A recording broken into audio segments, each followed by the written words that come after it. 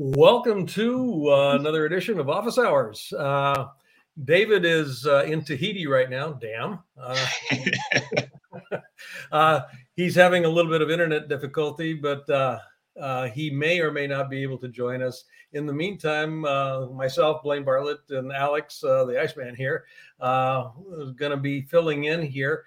Raoul, welcome to the show. And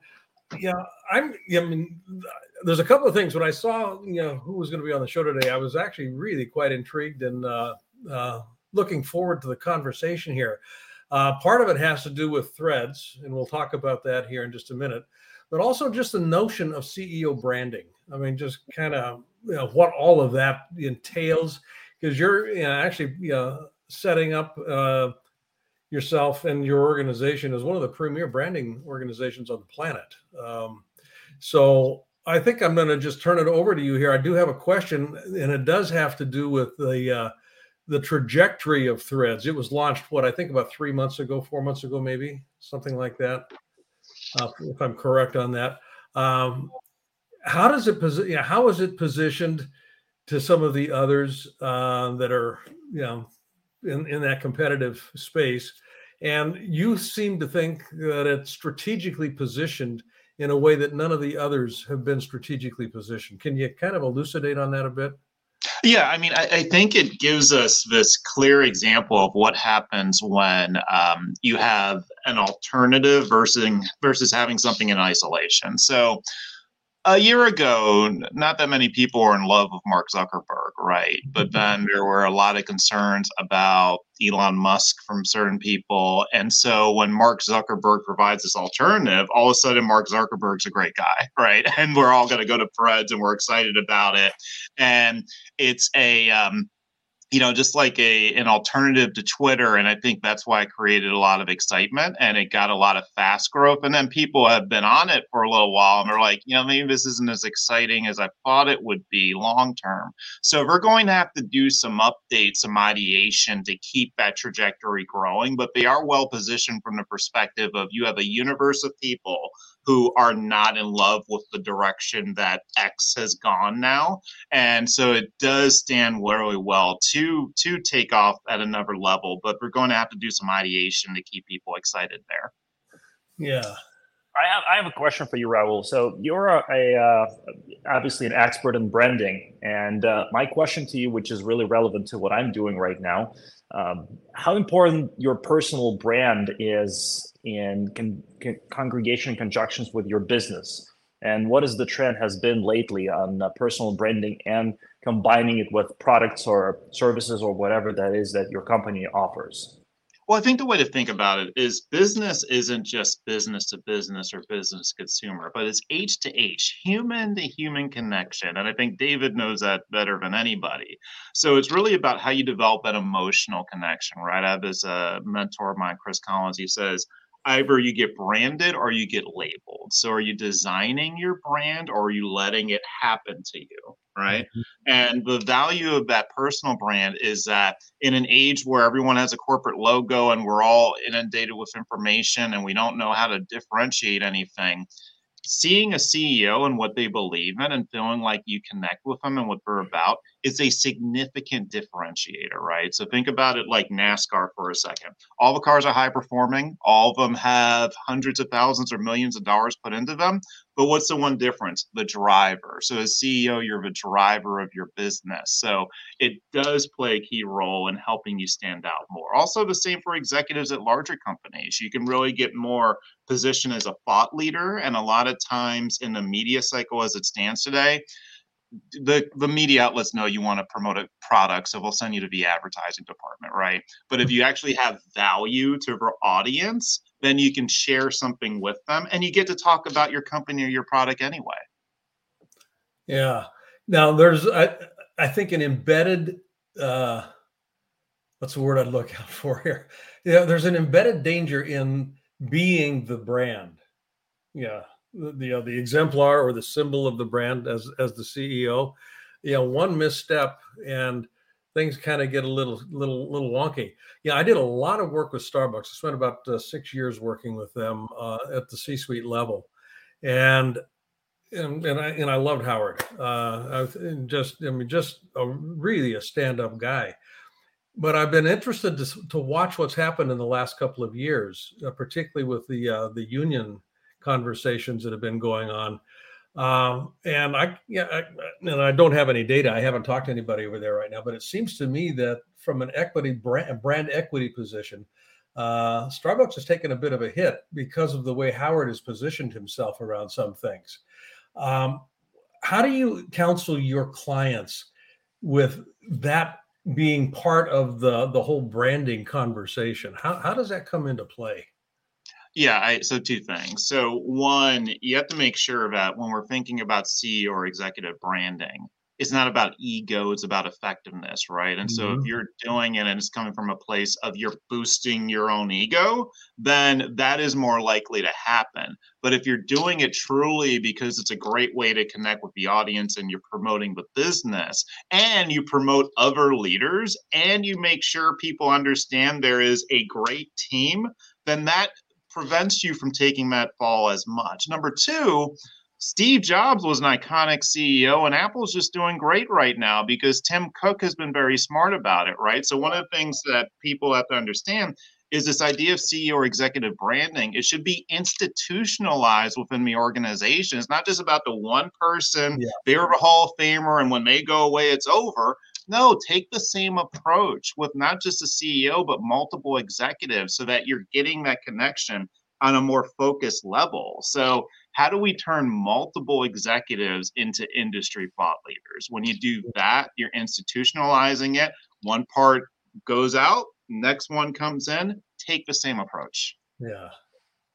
I have a question for you on that to follow up. And I typically work with top level CTOs and help them with a lot of engineering and development needs that they have. And I've seen a recent trend that more and more CTOs started to appear on public and kind of start putting them out there. A lot of them are technical. Do you have any advice for I know you mentioned other C-level positions, but it would be interesting to hear if you have any advice on CTO putting their content out there and how to manage that in the globe? Well, I think one of the things we all like the most is when a brand has a spectrum, a yin and a yang, right? And so if a CTO, you expect them to just all be hyper technical and not personable, right? So if you have a CTO, they have a little bit of personality, they share that, they end up coming off relatable. That is something that's going to differentiate them significantly. And that helps the company we're currently with. And if we're at the point in our life where we're looking to advance or we're looking over opportunities, that really helps them stand out more. So I do think it's a very powerful tool. A CTO that can be in media, that can do speaking engagements, that connects with the audience, has a significant advantage. Raoul, I want to go back to the continuity question. We got a migration from Steve Jobs to Tim. That whole this episode or this episode of Office Hours. We've got 3 days that we work with Office Hours here. Mm-hmm. This one was originally titled "The Soul of Business." Office Hours, the Soul of Business episode, or the Soul of Business edition. And it's that idea of the soul of business that I think, Jobs in particular, we'll just use him as an exemplar here, kind of, he embodied that. And there was a that connection to what Apple stood for. Yes. And Tim has actually stepped into that as well. I'm going to just check my thinking on this. Part and parcel of the branding piece is connecting to that soul that makes that organization so unique. You can replicate just about anything else except that soul, what I call the soul of the business, that unique piece that makes a difference. And if the leadership groups literally embody what that soul is about, that transition, that migration, that continuity, seems to hold up over time. Is that a fair assessment in your experience? That is the magic in all of this, is that if I feel like the leader and other executives within the company believe so much in the business that I can see why they're there. I see that alignment. I see it, the carry through line. That is the most powerful piece of branding you can have when it seems like you have true believers, right? If it just seems people are checked out and we're just in there for money or this and that just tarnishes the business, right? That's so I think that's why, again, either you get branded or you get labeled, because people are going to assume the jaded position, you're just there for the check. But if you end up demonstrating that you really believe in the business, you're there to help people, and selling is supposed to be helping, right, at the end of the day. Yeah. So if that is conveyed, then that is the magic.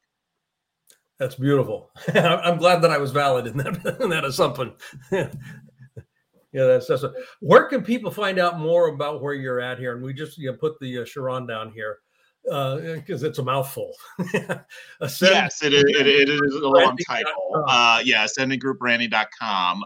My Instagram's Raoul Davis Brands, and then I'm easy to find on LinkedIn as well. Okay. We're going to have you back on the show when Dave is available. I mean, he's still trying to ping in. I just got a little text note here that he's kind of weeding through the interference trying to get online here. Sorry. No worries. The last thing I wanted to mention is that this should all carry through on multiple levels. So PR, social, speaking, does it all carry through in the message? Do you have a multifaceted strategy? That also is where the magic comes in. Beautiful, beautiful. Thank you very much. Thank you so much. Bill Masiello.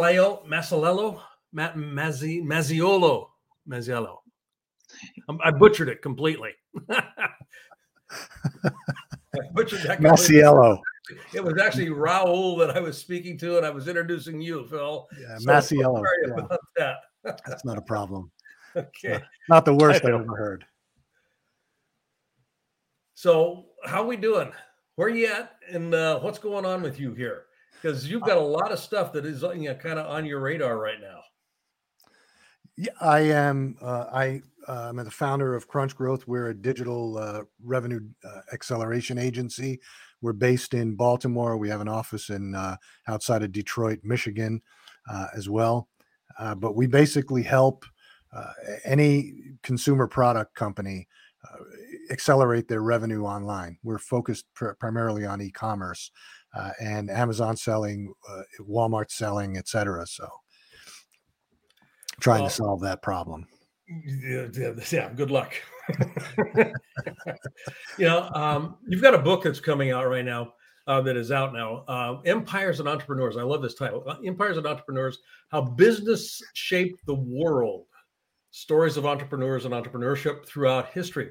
But it's how business has shaped the world. I am fascinated by this because in my experience, business is the most pervasive force on this planet.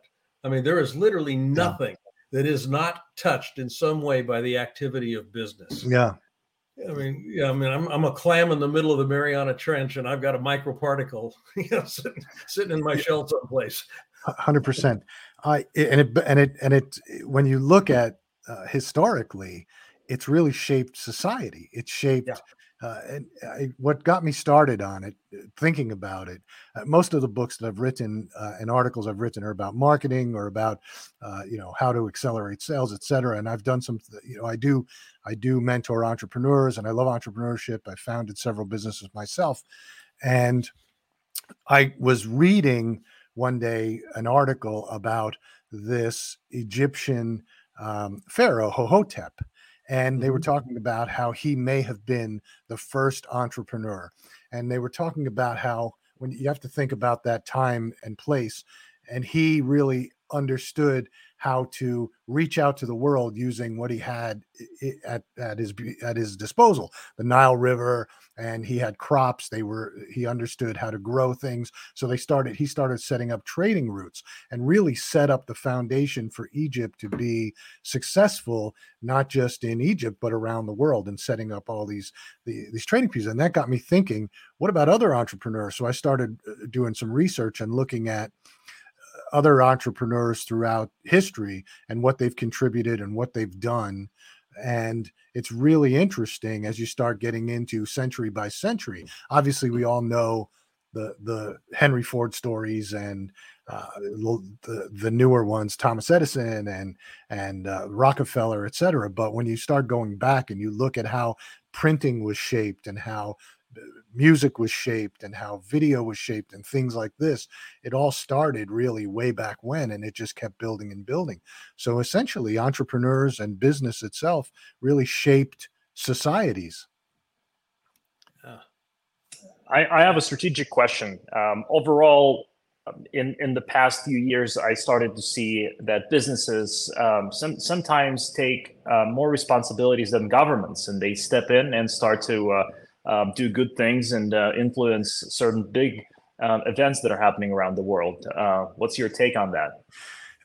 I agree. I think that businesses, government can only do so much. Government can sort of lay down the foundation of a country and figure out what the people need, education, and figure out how those things are going to work. But it's really about business that's going to create jobs, that's going to create income for people, that's going to allow those people to buy what they need to survive or what they want to aspire to. And that just feeds the machine. And so businesses then can look at things and say, well, I'm going to start to do good. I think that in the past 20 or 30 years, we've really seen businesses take on the role of trying to do better in society, trying to, feed people, or trying to, a good example, I think, is oh God, I can't remember the name of the sock company that they started to provide socks to the homeless, but for every purchase you buy, or Tom's Shoes, giving shoes to people. And so all those things,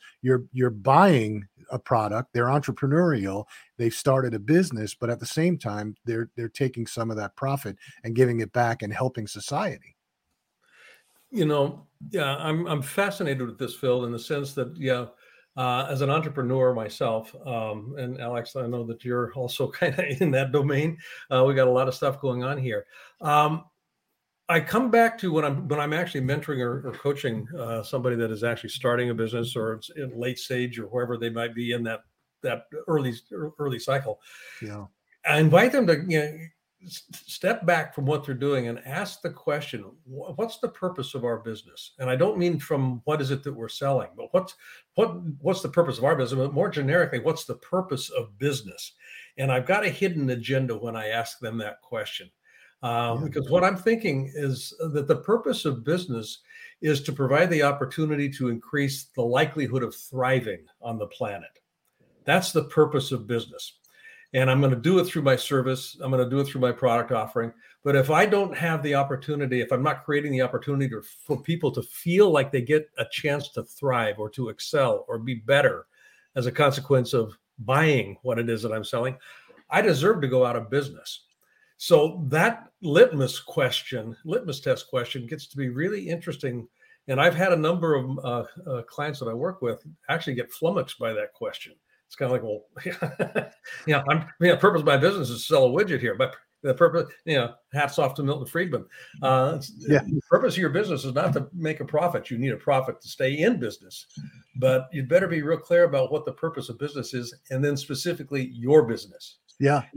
How does that match with what you're doing with your growth accelerator process? Well, for us, we're an agency, so what we're doing is executing a plan from another business, right? So we're working with brands to try and give them a strategy for e-commerce that's going to enable them to grow. Now, the brand, we also will impart our suggestions on what that brand should be doing, right? And how to communicate with people and how to get your concept across, or because we're working sometimes with big brands, and I think a lot of times brands think, well, I donated money to this cause, so I'm okay. I donate money to this cause, but it's not the same thing. You have to sort of create some sort of sustainability model, not just for your business, but for the people that work for your business, the people that are buying from your business. So we can't change their direction, but we certainly can give them guidance. But the second thing that I do, I also mentor, like you. I mentor at the University of Maryland School of Entrepreneurship. I mentor at accelerators and things, and I do something similar to what you're doing as to making entrepreneurs, when they're in that planning stage, or even when they're first starting. What's your purpose? What's going to get you there? What's going to connect with the customer that's going to make them feel good about using your product, that's really going to benefit society, or even your society. So yeah. Alex, it looks like you got a question there.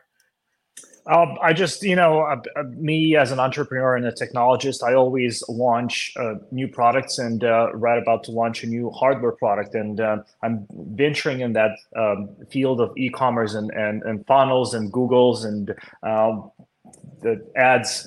Do you have any advice for people like myself launching an online product, where to go and what to use, and kind of how to get started and not to get lost? I can tell you that each product, each business is sort of different, but you have to think about what is going to break through the clutter and get somebody to buy your product. Why are they going to buy your product over somebody else's product? Mm-hmm. And what are you going to do to get your message out?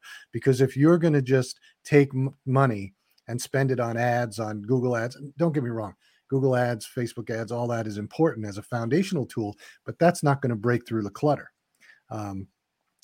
If you have time for a quick story, I'll give you a quick story about breaking through the clutter.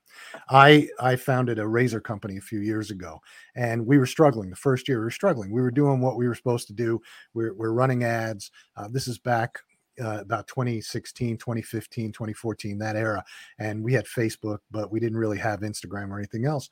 And we just weren't getting over the hump. And so I'm a baseball fan, and I was reading that there was a pitcher that was used to pitch for the San Francisco Giants, and he got traded to the Dodgers, Brian Wilson, and he had this epic beard, and he was going to pitch for the first time in a year. He had Tommy John surgery. So what I did was I said to myself, let's offer the guy $1 million to shave with our razor. And all we really need, it's a PR stunt. All we really need is for his people to say, I'll pass it by Brian and see what he says. So we got our PR firm to send a message saying, hey, they want you to shave with your razor for $1 million. And we got back the response, we'll talk about it. Okay, that's all we needed. So we went in and we hit all the press. And the next thing you know, the world blew up on us for about a couple of weeks. People were sending pictures to us on Facebook. I'll shave this body part for $10,000. I'll shave this for $5,000. And all of a sudden, every sports news channel was interviewing us. We were all over the papers, and that pretty much launched us. And those types of things are great. It breaks through the clutter. People got a laugh out of it. It was not damaging to anybody. Brian loved the concept, but it went on for about 2 weeks. And then TMZ catches Brian Wilson coming out of a gym and asked him, are you going to shave your beard for $1 million? And he says, I'm not shaving my beard for any amount of money. Well, it started up again, because then people were outraged that this guy would turn down the $1 million, to shave. So it took about 3 or 4 weeks that we got press all around the world. I mean, Japan, France, we were getting press everywhere. They thought we were just totally nuts. And, but that launched us. That got us orders. It got us traffic to the site. It really put us on the map. So in my opinion, you have to always think outside the box and not just go for, yes, running ads and doing your social media. That's all foundational stuff. But what are you going to do to break through the clutter, to let people know who you are and what you stand for? Yeah. It's that whole notion of, I think it was Jeff Bezos that said that, your brand is what people say about you when you're not in the room. Exactly. That's a good story. Thank you. That is a great story. And I actually remember that whole thing. I was going, what are these guys doing? Yeah, it was funny. 800razor.com. Yeah, it was funny. It was a great thing to do, but it set the tone for who we were. We were a little bit different, and people loved us, and we really built a good relationship with our customers. Yeah. Oh, great. Phil, let's see here. Yeah, we can find you at Crunch Growth Revenue Acceleration Agency. That's going to go up in the Sharon here in just a moment. Where else can people find out more about what you're up to? Yeah, crunchgrowth.com or philmasiello.com. Either one. All right. Yeah. Well, I'm sorry that Dave wasn't able to get a connection to come in and enjoy this conversation. I know he would have had a couple of things to say about 800razor.com. I absolutely know he would have said something about that. 100%. So we'll have you back on one of the other shows here, with David, one of us as well. I appreciate it, and I am probably going to steal your thought on how you approach entrepreneurs. So I'll credit you for it, but I am gonna use that thought process. So, I appreciate it. Yeah, I will. Thank you. Yeah, that's flattery. Yeah, invitation. Thanks for having me on. I appreciate it. A lot of fun. Absolutely. I enjoyed You bet. You take care. Oh, that was good stuff. I love that. That was amazing. Yeah, good story. That's a great story. And speaking of stories, hospitality is steeped in stories. And this is our next guest here, Andy McNeil, CEO of AMI, probably the largest travel hospitality organization on the planet. And you guys do some incredible work. You're over 100 plus countries, I think, that you're positioned in. And I was talking to somebody the other day. I've got about 5.5 million air miles, which can I have some? Yeah, it's kind of like I need another airplane ride, like I need a hole in my head. But when I get on the ground, I've always got to go find some place to. When I was doing a lot of work with Nokia, Phil, Andy, I spent a lot of time in Helsinki, and this is back in the late '90s, early 2000s, and I would stay at the Intercontinental, and I love staying at the Intercontinental, not because of what it was. I mean, it was a hotel, but I would walk in. They knew my name. I mean, I'd been going in there for probably about 5 years at that point in time. They gave me the same room every time. So it was kind of like, there's my room, and I'd walk in, and it wasn't Mr. Bartlett, it was Blaine. Your room is ready. And then I go down to the restaurant, and they would know that I was coming in, and they knew what meal I was going. It was a limited menu. They knew what meal I wanted. I mean, it was just an amazing experience, and I remember that so profoundly. It was kind of like, I'm being taken care of here. This is good stuff. That's what hospitality is all about, Blaine. That's Absolutely. what it's all about. Yeah. So you got we're going to talk about this. You got a little gift that you want to provide some folks, and we'll talk about that near the end of the interview here. But your book, Everywhere. I mean, like I said, I got 5.5 million air miles. I just literally got back from 2 weeks in Africa and a week in Dubai. I've been everywhere, man. That whole song comes back up to play here. Yeah. What's the theme of the book? What are you looking to land in the messaging in your book? So AMI, we're a global corporate meetings and events firm. So we take our clients and their attendees all over the world.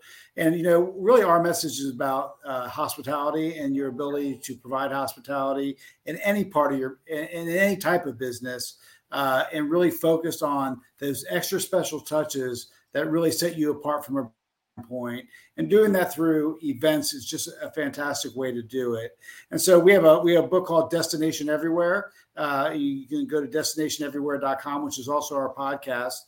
And that's really a book that shows all the places where you can have incredible experiences all over the world from a business perspective, using meetings and events from a B2B perspective to get to your end goal, whatever that is, whether it's education, whether it's selling a product or service. We've all put on events, but there's a very special way to do it to you really can drive sales and drive engagement with the most important people in your universe. Yeah.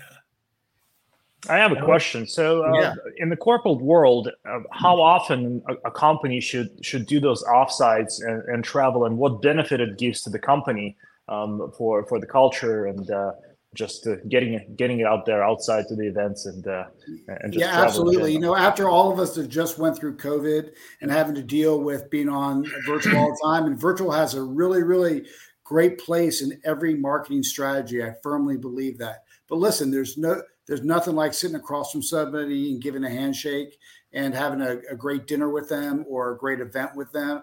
That's really what makes a difference. So to answer your question, Alex, I think it's as much as possible, as much as your business needs it. It's what I found over the last 30 years in the business. It is the number one way to drive revenue and growth, is establishing those close relationships and having experiences with the people that are most important to you. Now, how do you do that? You can do that from an educational standpoint, have great content for them, or you can have a great experience for them, or both, whatever the strategy is. So we work with our clients to develop those strategies and then execute them to make sure that, we're impacting the bottom line or whatever that end goal is for the brand. And, you can do it lots of different ways. You can do it through sales meetings. You can do it through educational seminars. You can do it through focus groups and customer engagement. All those strategies are open up to any business. And so really, while you're looking at your business, you're like, what am I trying to deliver,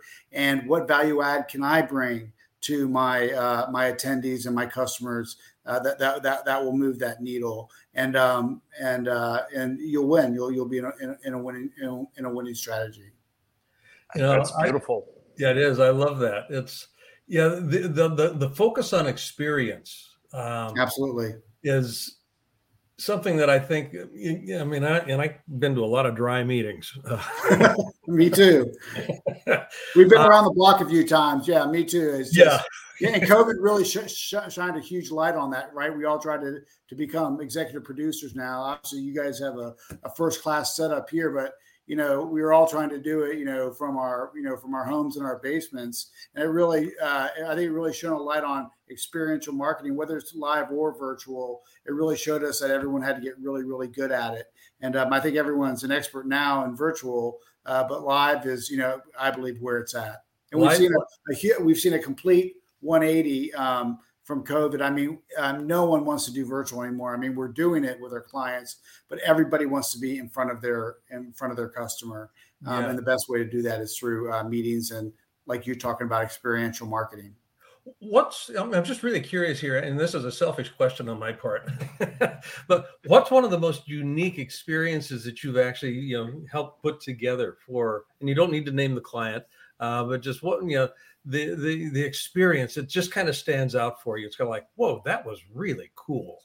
Well, I think, so obviously, especially in America, conferences and trade show and congresses have been, they're really the best way to enact with potential customers from an experiential marketing. So being on site and using technology, we were lucky enough to work with Salesforce with their top customers in Vegas. Over a course of 10 years. We did some really exciting experiential stuff. A lot of it had to do with food and keeping people libated up, I should say, and having a great time. And really using technology to up the experience. Whenever you can use technology to, create an atmosphere of energy and excitement, and you can do that lots of different ways, from, AV production to bringing in all different sorts of technologies with video, holograms. We've done a lot of work with holograms, and bringing in celebrities and experts and business leaders through hologram technology, which kind of really just blows people away. Yeah. So lots of ways to do it, and there's some just a few examples. Yeah, just again, curiosity. The Sphere in Vegas. Are you kind of leaning in that direction to see what you might be able to do with that? Technology is just, it just keeps exploding. And in our business, there's always something new. So the Sphere itself, which, takes the, takes the use of video and the experience to a whole new level, but also using the technology of the shape of the building and the stage itself to, pull everybody into it. I just think you're going to see more and more of that. There's been lots of things that have been done, on stages, temporary, but nothing that was like a full experience that's there. And I haven't been yet. Don't know if you have been, but I hear it's just incredible. Yeah. Alex, you get the last. No, I think right. So I think I just will do the comment, and then maybe Andy, you can kind of pick up on that. I think when you do that person to person relationship and meetings, it vibrates on a certain frequency, in which it's hard to translate that frequency through online medium. So face to face now is really fortunate, and I know with the use of technology, it helps us to breach that gap. But I'm still a strong believer that face to face brings more angles to conversation. And Yeah, just, and when you're asking for energy. when you're asking for business, it's really hard for them to say no when you do it the right way in front of them, right? And you can establish a relationship. You get that body language. You understand it. You understand where they're coming from, and you can even tell whether they're the decision maker or not, kind of how they present themselves and how they respond. So that's really, really hard to do in virtual. So live, from an experiential standpoint, you can do just so much more. And the world is out there. Everyone's doing meetings again, and we're having a blast doing it. Reaching the customers through meetings and events is, in my opinion, the best way to do it. I love it. Andy, thank you so much. Andy McNeil, CEO of AMI. You can find out more about them at AmericanMeetings.com, as well as our favorite hotels.com. And we've got that up there on the Sharon. Okay, good. So David wasn't able to drop in, and I think that you probably got the message that he's in Tahiti and he was having internet difficulties. Good for him. Yeah, no, that's what we're starting to with that dog. I just kind of, wait a minute. So we're going to get you back on another show with us, and we'll get David involved with it too. But Andy, thank you very much. I love this conversation. I love Great. I appreciate the time, guys. You guys have a great night. Thank you. You betcha. Yeah. Take care. Great. What a wonderful guest. I loved it. And, it's interesting to me, Alex, that branding kind of ran through all three of these in a very interesting way. Whether I brand through experience or I brand, just kind of how does that brand come through? I brand through soul. I brand just through branding.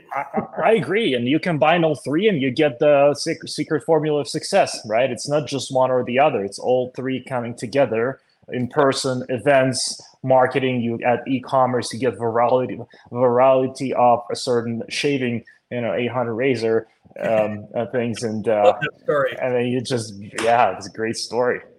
Yeah, I'm just actually really pleased to have met him, because I remember that campaign really well. It was I was having a ball with it. It was God, these guys are crazy. This is cool stuff. And it stuck out. It stuck out. Yeah. And it was pre-TikTok, I guess, right? So it was. It was. It was harder to get to that scale. So perfect. Well, David always closes with a takeaway here. So what's your takeaway from our time together here today? I think my takeaway, the main takeaway that I just would actually write down and start taking actions on myself is personal branding is vital throughout the company, and not only just for me as a CEO of a tech consulting company, but also translate that to all other layers. And when you apply that to events, speaking engagements, and bring together your thought leaders within the company to speak at those events in person, and combine it with e-commerce and marketing campaigns, that creates a success formula. So you're just really attacking all the channels. And I think talking to more of your executive level, C-level executives, and putting them out there and start putting them out there in personal face-to-face events is really the key that I will just take it in my playbook and start doing. Yeah, that's good. How about yourself? For me, I think it's the focus on experience. I mean, and I mentioned this, that the purpose of business is to provide the opportunity to thrive. And that's experience based. I mean, how do I feel about me when I'm in the presence of your product or your service? Do I feel excited? Do I feel uplifted? If I can land that experience, whether it's through an articulated brand or through my beingness as a leader, the presence, I tap into the soul of the business, or literally through designing an experience that brings people together. That whole dynamic of experiencing life, experiencing the brand, experiencing the product, touches me and it moves me and it gets me connected to what's going on. So that's the takeaway is, just keen towards experience. Yeah, that's the key. Experience is everything. And product, that really, as long as the product, high quality experience is all that matters. Yep. Perfect. Well, this brings us to a close here. And you can connect with me at blainebartlett.com. Thank you, Blaine Parrish, for putting that up there. And you can get more about Alex's company at genium.com.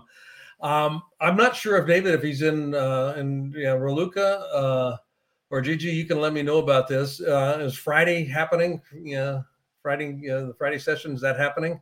Yes, tomorrow we're going to be on for the 7:30 a.m. Pacific time. Yes, thank you, Blaine. Wanted to be sure that we got that in there. So, David, we'll see everybody at Friday at 7:30 Pacific. Okay.